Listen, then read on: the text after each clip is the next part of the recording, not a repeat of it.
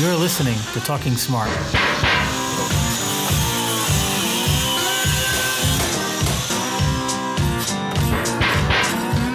The official podcast of the International Association of Sheet Metal, Air, Rail, and Transportation Workers.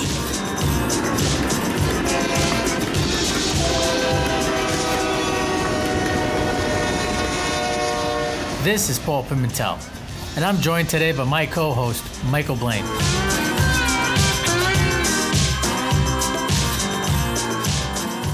Welcome to the 5th episode of Talking Smart. Each month, we bring you news, guests, and discussions of interest to SMART members and working families across the United States and Canada. This episode, we hear from members of the SMART Women's Committee. While at the Partners in Progress conference in Las Vegas in February, we had a chance to sit down and talk with 4 SMART sisters who have taken the lead in breaking new ground for women in the building trades. They discussed how they got into the industry, training and mentoring, growing diversity in construction, and opportunities for women in the sheet metal trade. We'll hear from 2 of them in this episode and 2 more in the next episode. This segment, we speak with Lisa Davis and Vanessa Carmen.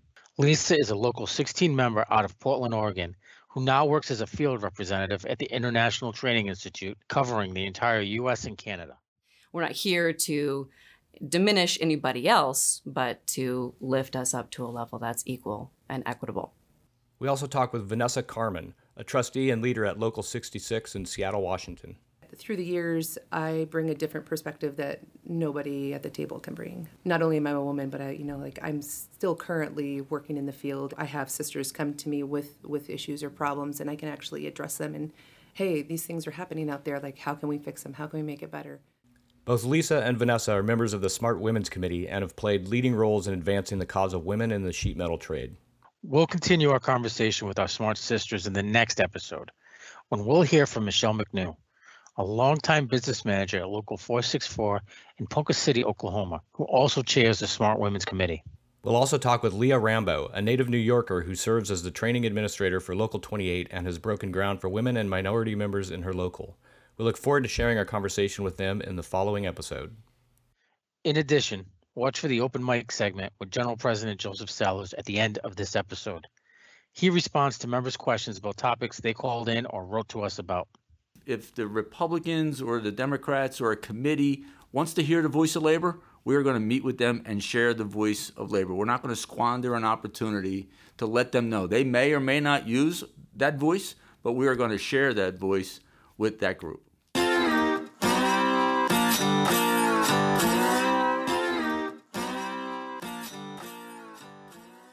Lisa, thank you for being on the show today. You got an interesting background. Can you tell us a little bit about it, how you came about coming into the sheet metal industry? Absolutely. I first got into the sheet metal industry probably because of my interest in mechanics. I worked through college at UC Davis, where I was pursuing a medical microbiology degree with an emphasis in parasitology with a double major in psychology. I worked as a mechanic in a bowling alley, of all places. So I was a mechanic in a bowling alley. I worked in radio. I loved being a mechanic in the bowling alley. It was on the same basement level, and I got to hear all of the machines run, and I got to fix them with my hands. I could actually hear a fault, what we called them, a broken machine. I could hear a fault from the other room and go fix it before someone reported it. There's probably also a lot of microbiology in a bowling alley. Absolutely, particularly because it was only cleaned once a week. Right. But I ended up getting into sheet metal, however, because I decided not to pursue my medical degree at OHSU in Portland, Oregon. I kind of woke up one day and I thought to myself, I don't want to do this today. And the next day I thought, yeah, not today either. I had better find a job. So I worked in open heart surgery, trauma surgery, orthopedic surgery until I was completely burnt out, and I moved to Hawaii, like everybody does when they're burnt out, right? So I moved to Hawaii, and I did small engine repair, and I worked on a coffee farm, and I worked as a cook in a bar at night. And when it was time to grow up, I moved back to Portland and decided to get into motorcycles and worked at a bowling alley again. And this time, working at a bowling alley was completely different. It was awful. I made $10 an hour with no benefits, no retirement, and my boss would say things like, okay, Lisa, go ahead and fix this with duct tape and twine, and a real man will come fix it in the morning, even though I had the most experience. and the most seniority there. I got online and I did a Google search for what can women possibly do in a trade. And an organization called Oregon Trades Women popped up. They do a pre-apprenticeship program where they take women around to different locals and different contractors and introduce them to the trades. They also teach things like trades math and reading a tape measure and working on job sites for Habitat for Humanity. I decided that I wanted to work with metal, of course, because I love machinery, and I applied to the UA and I applied to the sheet metal workers. And the sheet metal workers called me first, and I've never looked back since. Awesome. That is That's- quite the journey to It being a sheet metal worker. It is. So you started off as an apprentice. I What did. was that like starting off back then? I started off as a 50% apprentice, and I remember I was in school before I was dispatched to a job. I was in school for a couple months and still working my other job. I was working at a plant nursery, actually. Still working my other job and going to sheet metal apprenticeship school, and I had no job experience whatsoever. I had never been on a true construction site. I had never worked for a sheet metal contractor, and the entire thing was completely new to me, foreign to me.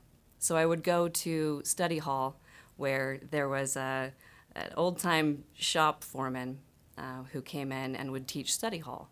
And I showed up every single week, and I said, Bob, his name was Bob, I said, Bob, please teach me something. And he would say, what do you want to build? And I said, anything, just show me something. And so I would build fittings for him every week, and that's kind of how I got my feet wet. So I worked through my apprenticeship, and I ended up doing architectural sheet metal. I did shop fabrication. I did welding. I did high tech. I did industrial. I hung duct work, and I ended up getting into service, which I really loved because I love how systems work together. So I ended up getting into service and graduated from the building trades apprenticeship and also from our service program at Local 16 in Portland, Oregon. What kind of change have you seen since then? At the time, there was no one who looked like me in any kind of position of power within the local. I would say that there were about 10 women working in sheet metal in the local. And there was no organizers, there were no representatives, there were no teachers, there were no women. As far as I knew, there were no women superintendents or floor people either. So for me, it all seemed just out of reach. There were a lot of people who approached me and told me that I wouldn't succeed and that I would leave. We had an organizer who was appointed who was a woman, and we started seeing a little bit of change, and I was approached and asked to apply for an instructor position, and we started to see a little bit more change. And so we've seen kind of a surge of inclusion, I would say, throughout the trades, not only for women, but also for people of color within our local. How important do you think it is having women and people of color in these kinds of positions and leadership positions? I think it's critical. There's a saying, we say that if you can't see it, you can't be it. And particularly when we talk about younger generations, they need to have the prospect of upward mobility. And if they can't get there, if they see absolutely no option for them to achieve that, they'll leave. And I think that that's what we've been seeing a lot of.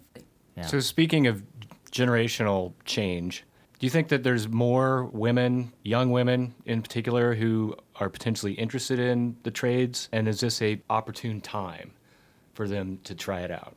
I think it is a very opportune time for young women interested in the trades to get into the trades. And I think that now we're starting to see more high schools have shop programs, reintegrating their shop programs. I went to a high school that didn't have a shop program, nothing. The closest there was to a shop at my high school was ceramics class. And so we're starting to see now more money being allocated for shop classes in high schools, and we're seeing more women joining those classes as well as younger generations come up. Is it a cultural thing? Like, we've come to notice that when you look at certain states and you look at the Pacific Northwest, you look at Oregon, you look at Washington State, there seems to be a lot of women in the sheet metal industry, especially in those areas. What is it about the culture, or what is it? I think it has to do with the culture. in the Pacific Northwest. I think that there are a lot of hobbies that are pervasive in the Northwest that make it very attractive for women to want to join a trade. There's welding classes, there's axe throwing at bars, there's forgery. Like you can become an ironsmith for a hobby. And so there's just kind of this culture of do-it-yourselfness, and there's this culture of going out into the woods and roughing it type of hobbies and interests that are pervasive in the culture in the Pacific Northwest. I think that definitely has something to do with it. Okay. Have you tried axe throwing in bars? I haven't tried axe throwing in bars, but I did set up a round in my backyard, and one of my best friends and I do throw hatchets. Yes. Do you ever have any of your enemies over to? Are you saying that I have enemies? I have no enemies. So going back to a little bit of a more serious topic, and we asked Vanessa this question and the other folks this question too. Have you ever experienced or seen harassment in the workplace? Yes. I have seen sexual harassment. I've experienced sexual harassment. I've seen racial harassment, and I've seen bullying in the trades. I think that as an instructor, it is a crucial time in a person's career to start learning what is appropriate and what is not appropriate. And so as an instructor, we do try to drive into people's minds that we want to be professionals. We've been conditioned in this country to play less of a role in advocating for ourselves. And so that can be a barrier for some people. So one of the things that is really important, particularly for women and people of color, is to have a space like a women's committee or a mentoring program where you can approach and discuss some of those things too. There's a lot of, baggage that people bring along with them from previous experiences. And it's really difficult sometimes for people of color or for women in apprenticeship where they're experiencing something and they don't know if this is how everybody else gets treated too. They don't know if they're being treated this way or expected to work this way because they're a woman or because they're an apprentice. And I think that places like a mentoring program and women's committees are a really good place to explore those ideas and get help if it is something that is a problem.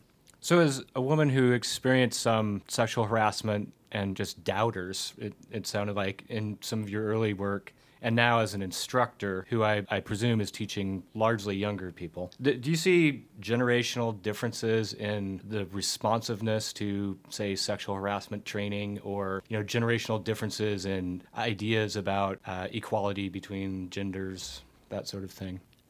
I think that a common conception that people have is that younger people are a lot more tolerant and a lot more aware of some of the inequalities that are going on in today's society.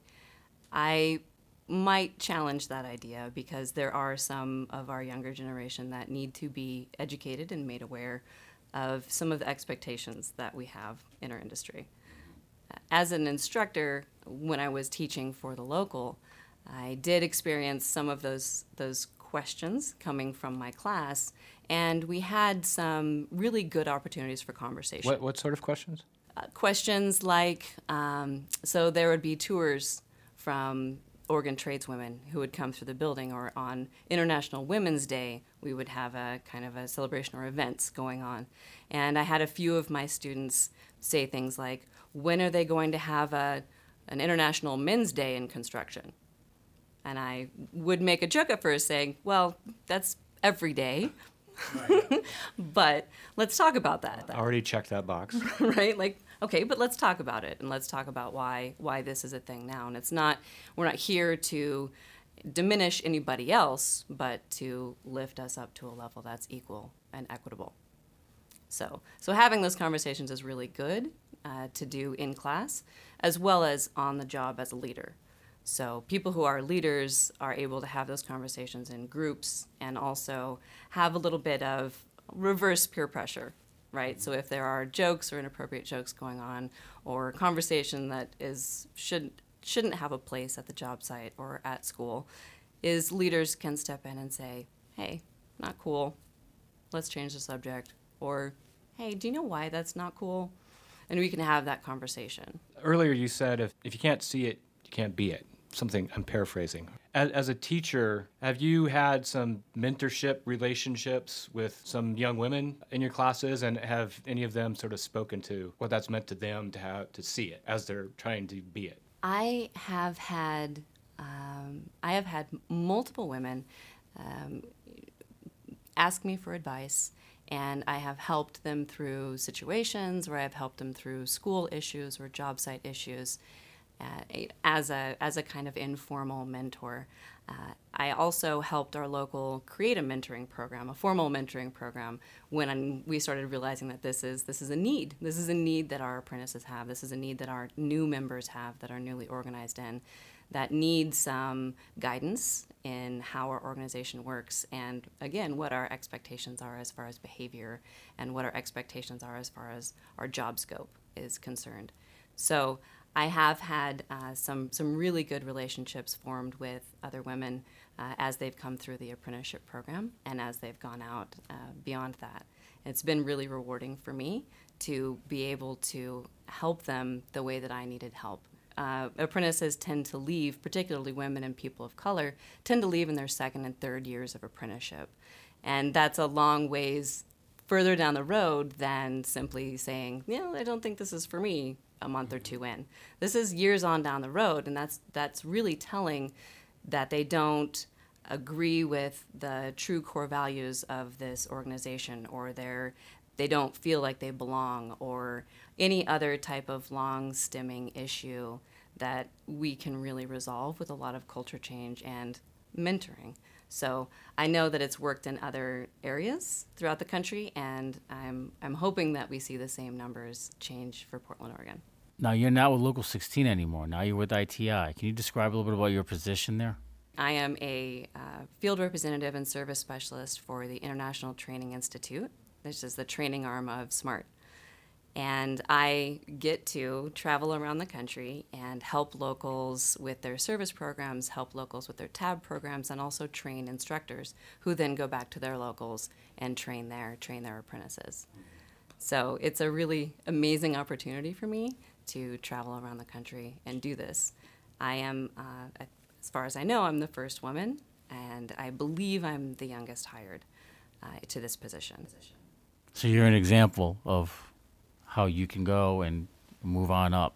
Absolutely. And there's upward mobility. Absolutely. Yeah, I've been very, very lucky to have all the opportunities that I've had, and to see the response come back as well. That effort that I put in has also rewarded.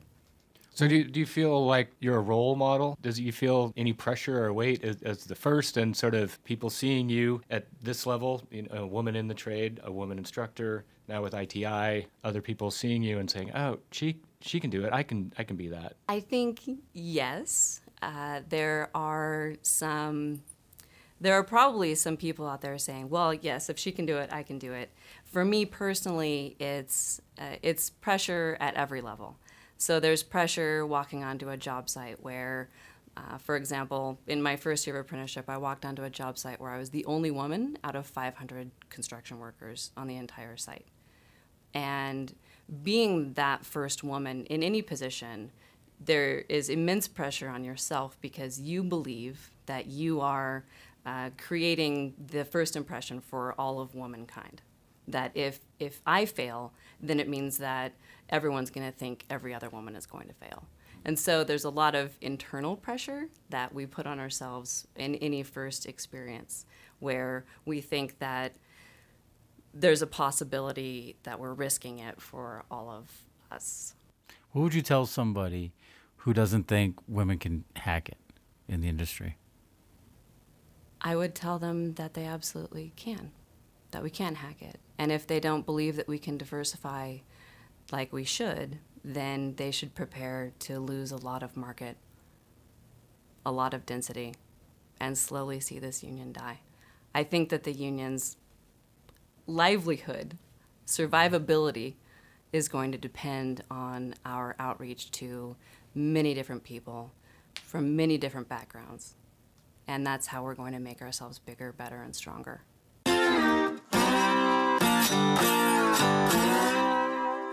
You are listening to Talking Smart.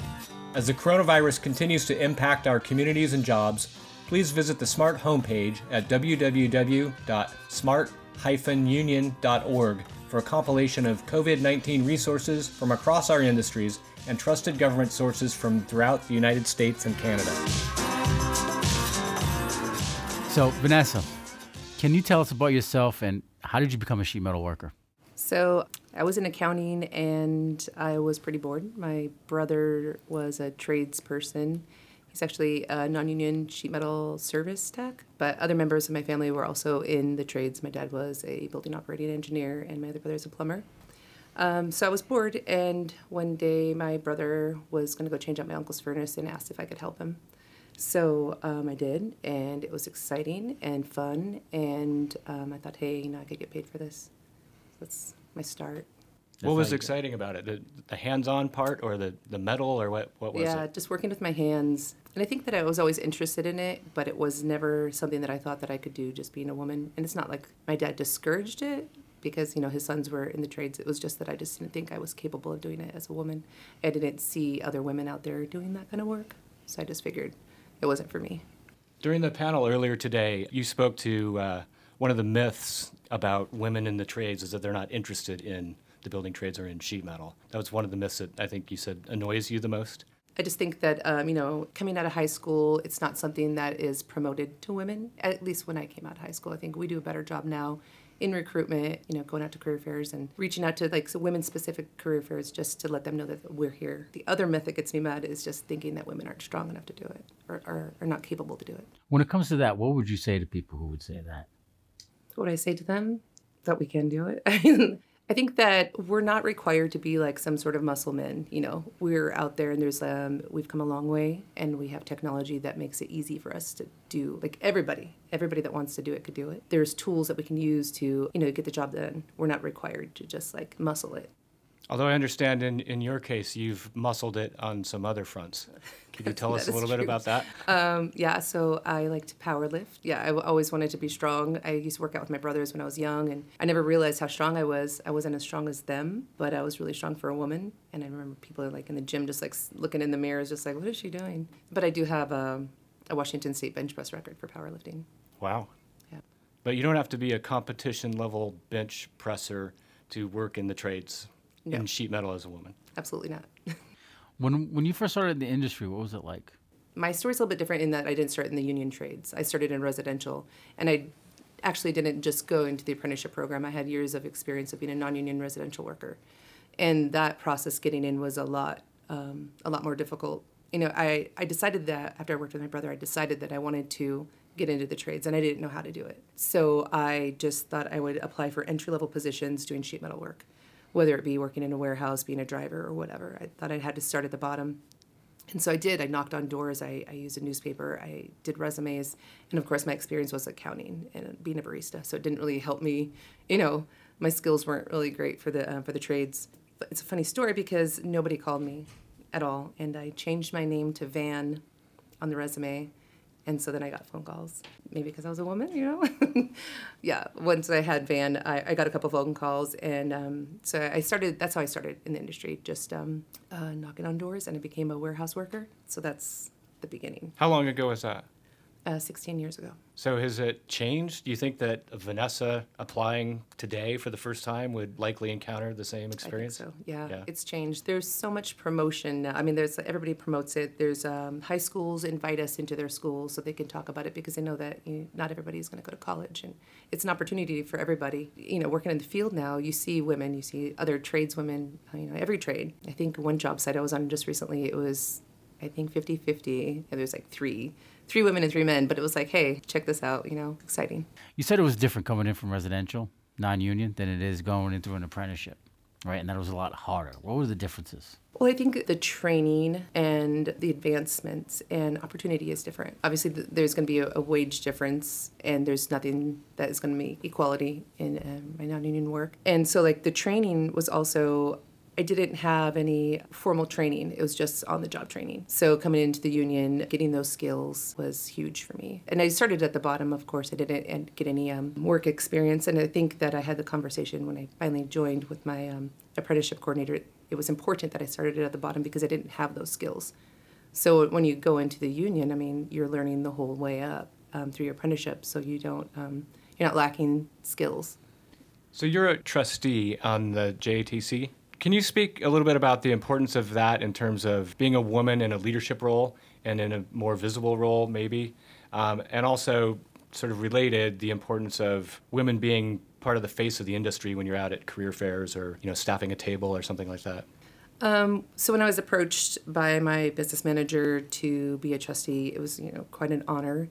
And I think that through the years, I bring a different perspective that nobody at the table can bring. Not only am I a woman, but I'm still currently working in the field, and I have experiences and stories, and I active in my women's committee that, I have sisters come to me with issues or problems, and I can actually address them. And hey, these things are happening out there. Like, how can we fix them? How can we make it better? So I think it just benefits the whole, JTC, just labor and management.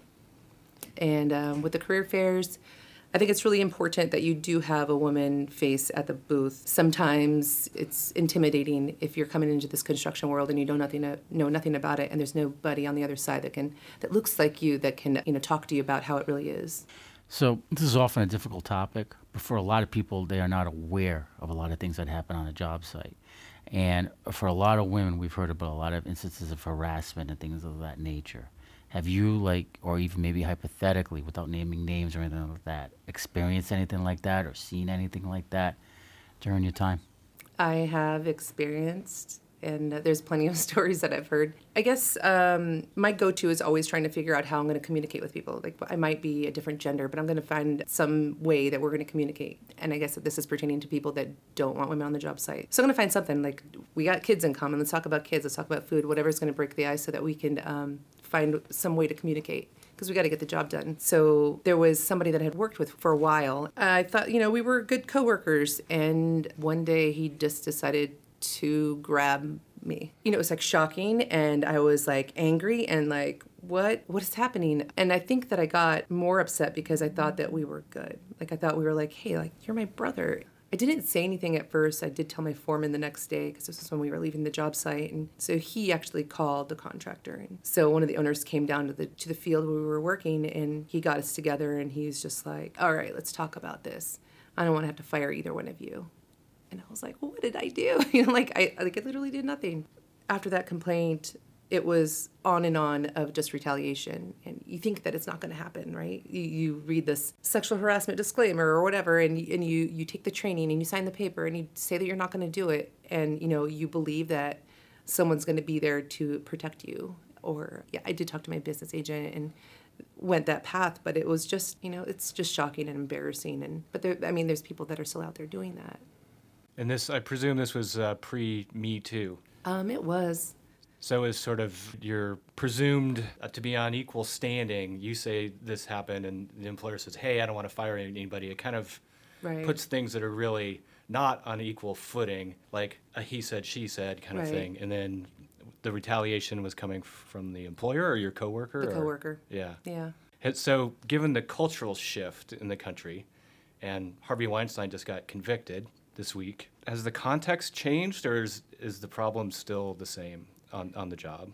I think that there's been a lot of change, support from the international, support from my particular local. My business manager, Tim Carter, is very supportive of women. We have a active women's committee and a mentoring program. And I think that members seeing that there's so much, and this, I guess I'm just talking about the bad guys. They're like, okay, there's all this support, and maybe I'm not going to get away with this anymore. Or there's brothers that are seeing that this is happening, brothers and sisters that are seeing this is happening, and they're having like the ability to have a voice and say, hey, don't do that. Whether it's gender discrimination or, like racial discrimination, whatever it is, it's people who are actually having the ability to have a voice and stand up for one another.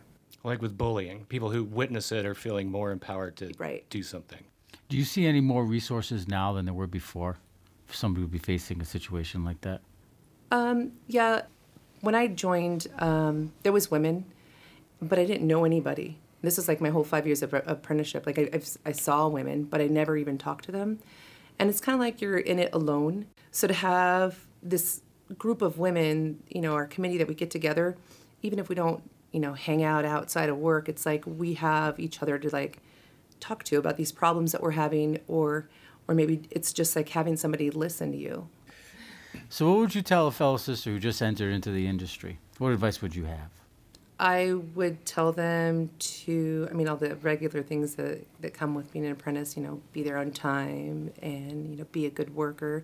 But I also say to, you got to advocate for yourself. Sometimes it's going to be, you might be with somebody that's not going to train you equally. And it's important to just say, if it's talking to your supervisor, foreman, or even if you have to bring it up to the next level of the JATC, it's important that you let them know that, hey, I'm lacking these skills and I need to be trained because you only have 5 years. And after that 5 years, you're expected to be equal with all your male, coworkers. So you're the communications chair of the women's committee? Yeah. So what do you do in that role, and sort of what's the importance of communicating with about what the committee does and also with other women across the union? So it's still a work in progress. We have a long way to go. There's so many things that we can do with the communication. So what we've started to do, we want to get a website. We want to get stories of things that are happening in different locals and share their stories and have like a direct route of communication with them. So have regional contacts so we know what's happening out there. Maybe it's sharing what you're doing at career fairs, or like a pattern of some sort of project that you build at these career fairs, so we can share this and use it within our own locals.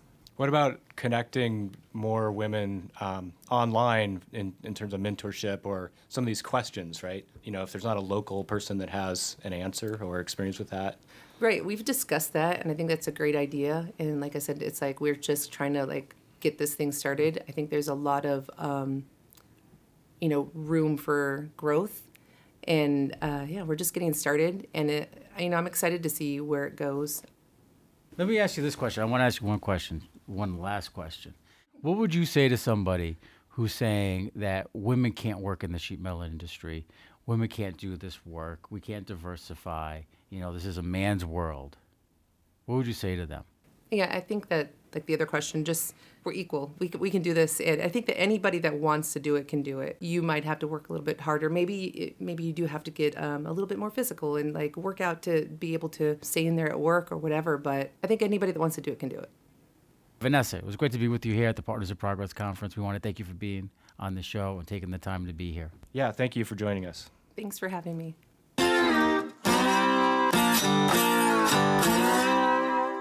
Sign up for text message alerts and stay on top of news from across our union that affects you, your job, and your family. Just text the word SMART to 21333.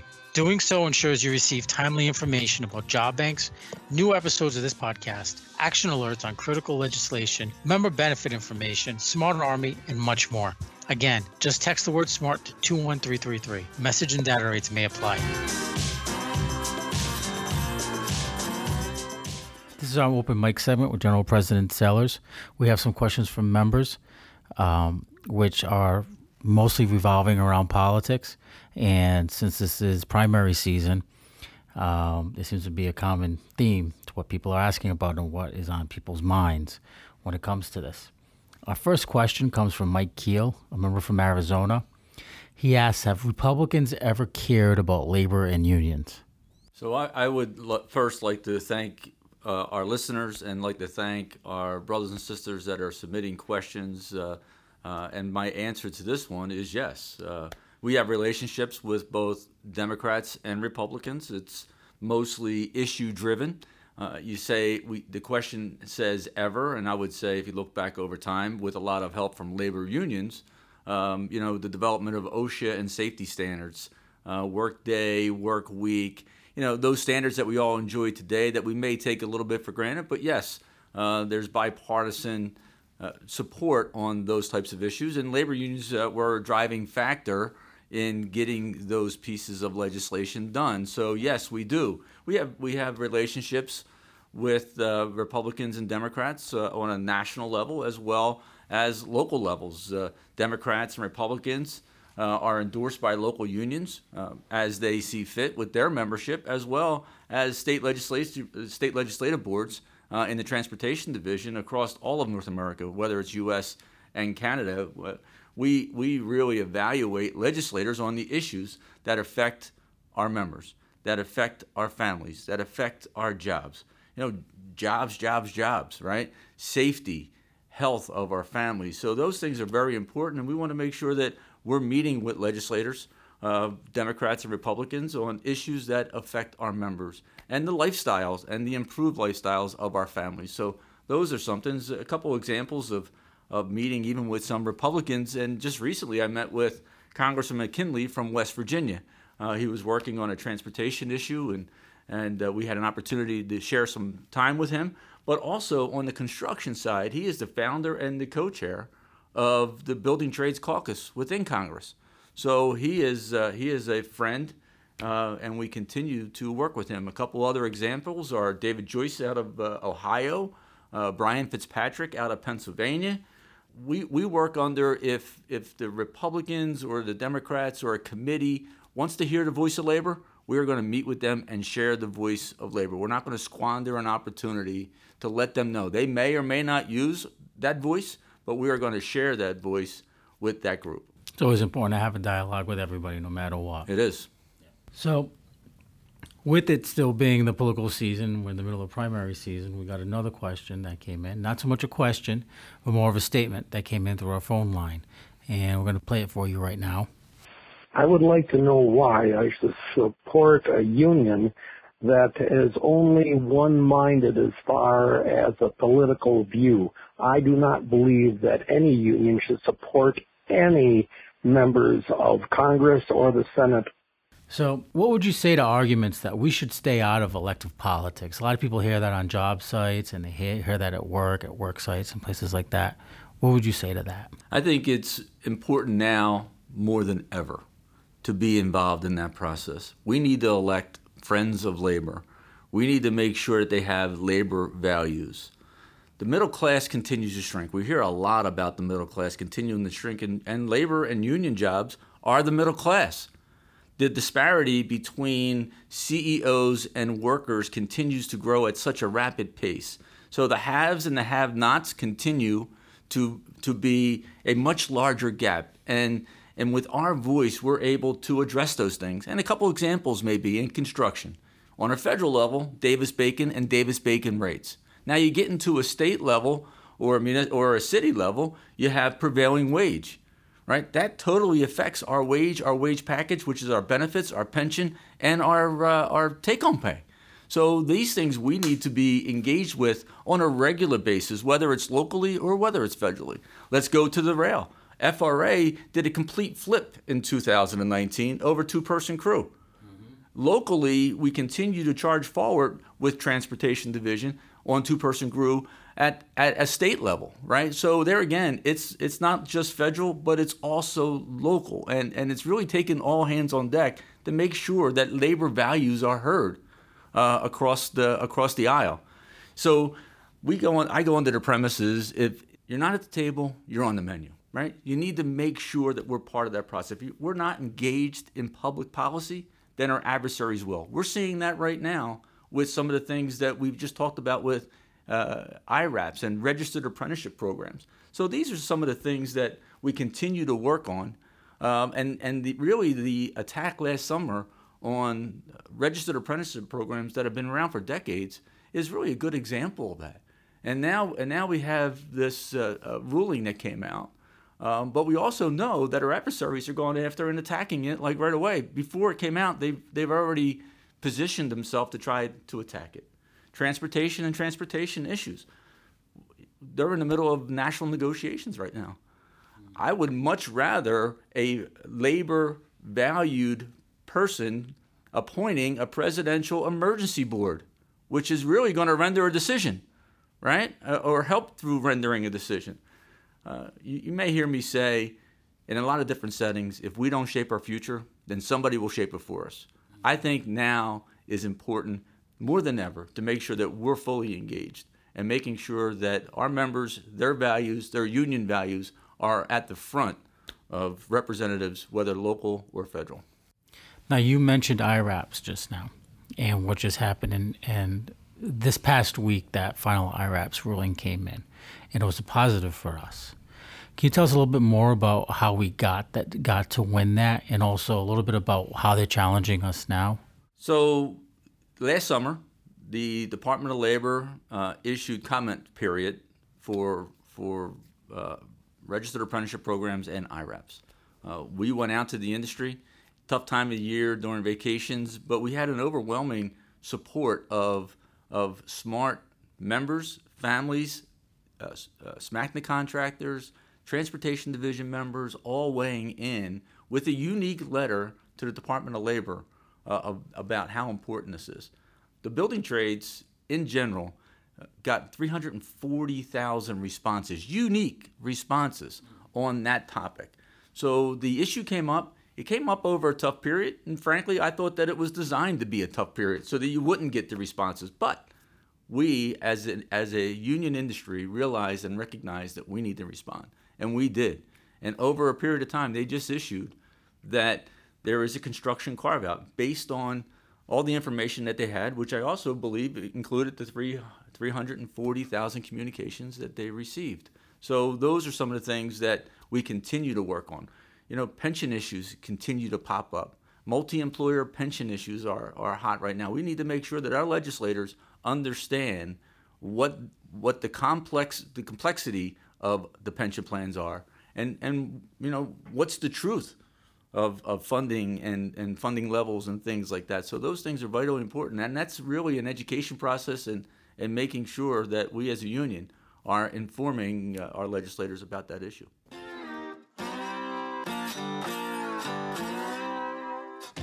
You're listening to Talking Smart. Mobilize, organize, unionize. Do you have story ideas or have a question for the General President or union leadership? Call us toll-free at 844-984-0947 with your questions or ideas. Once again, 844-984-0947.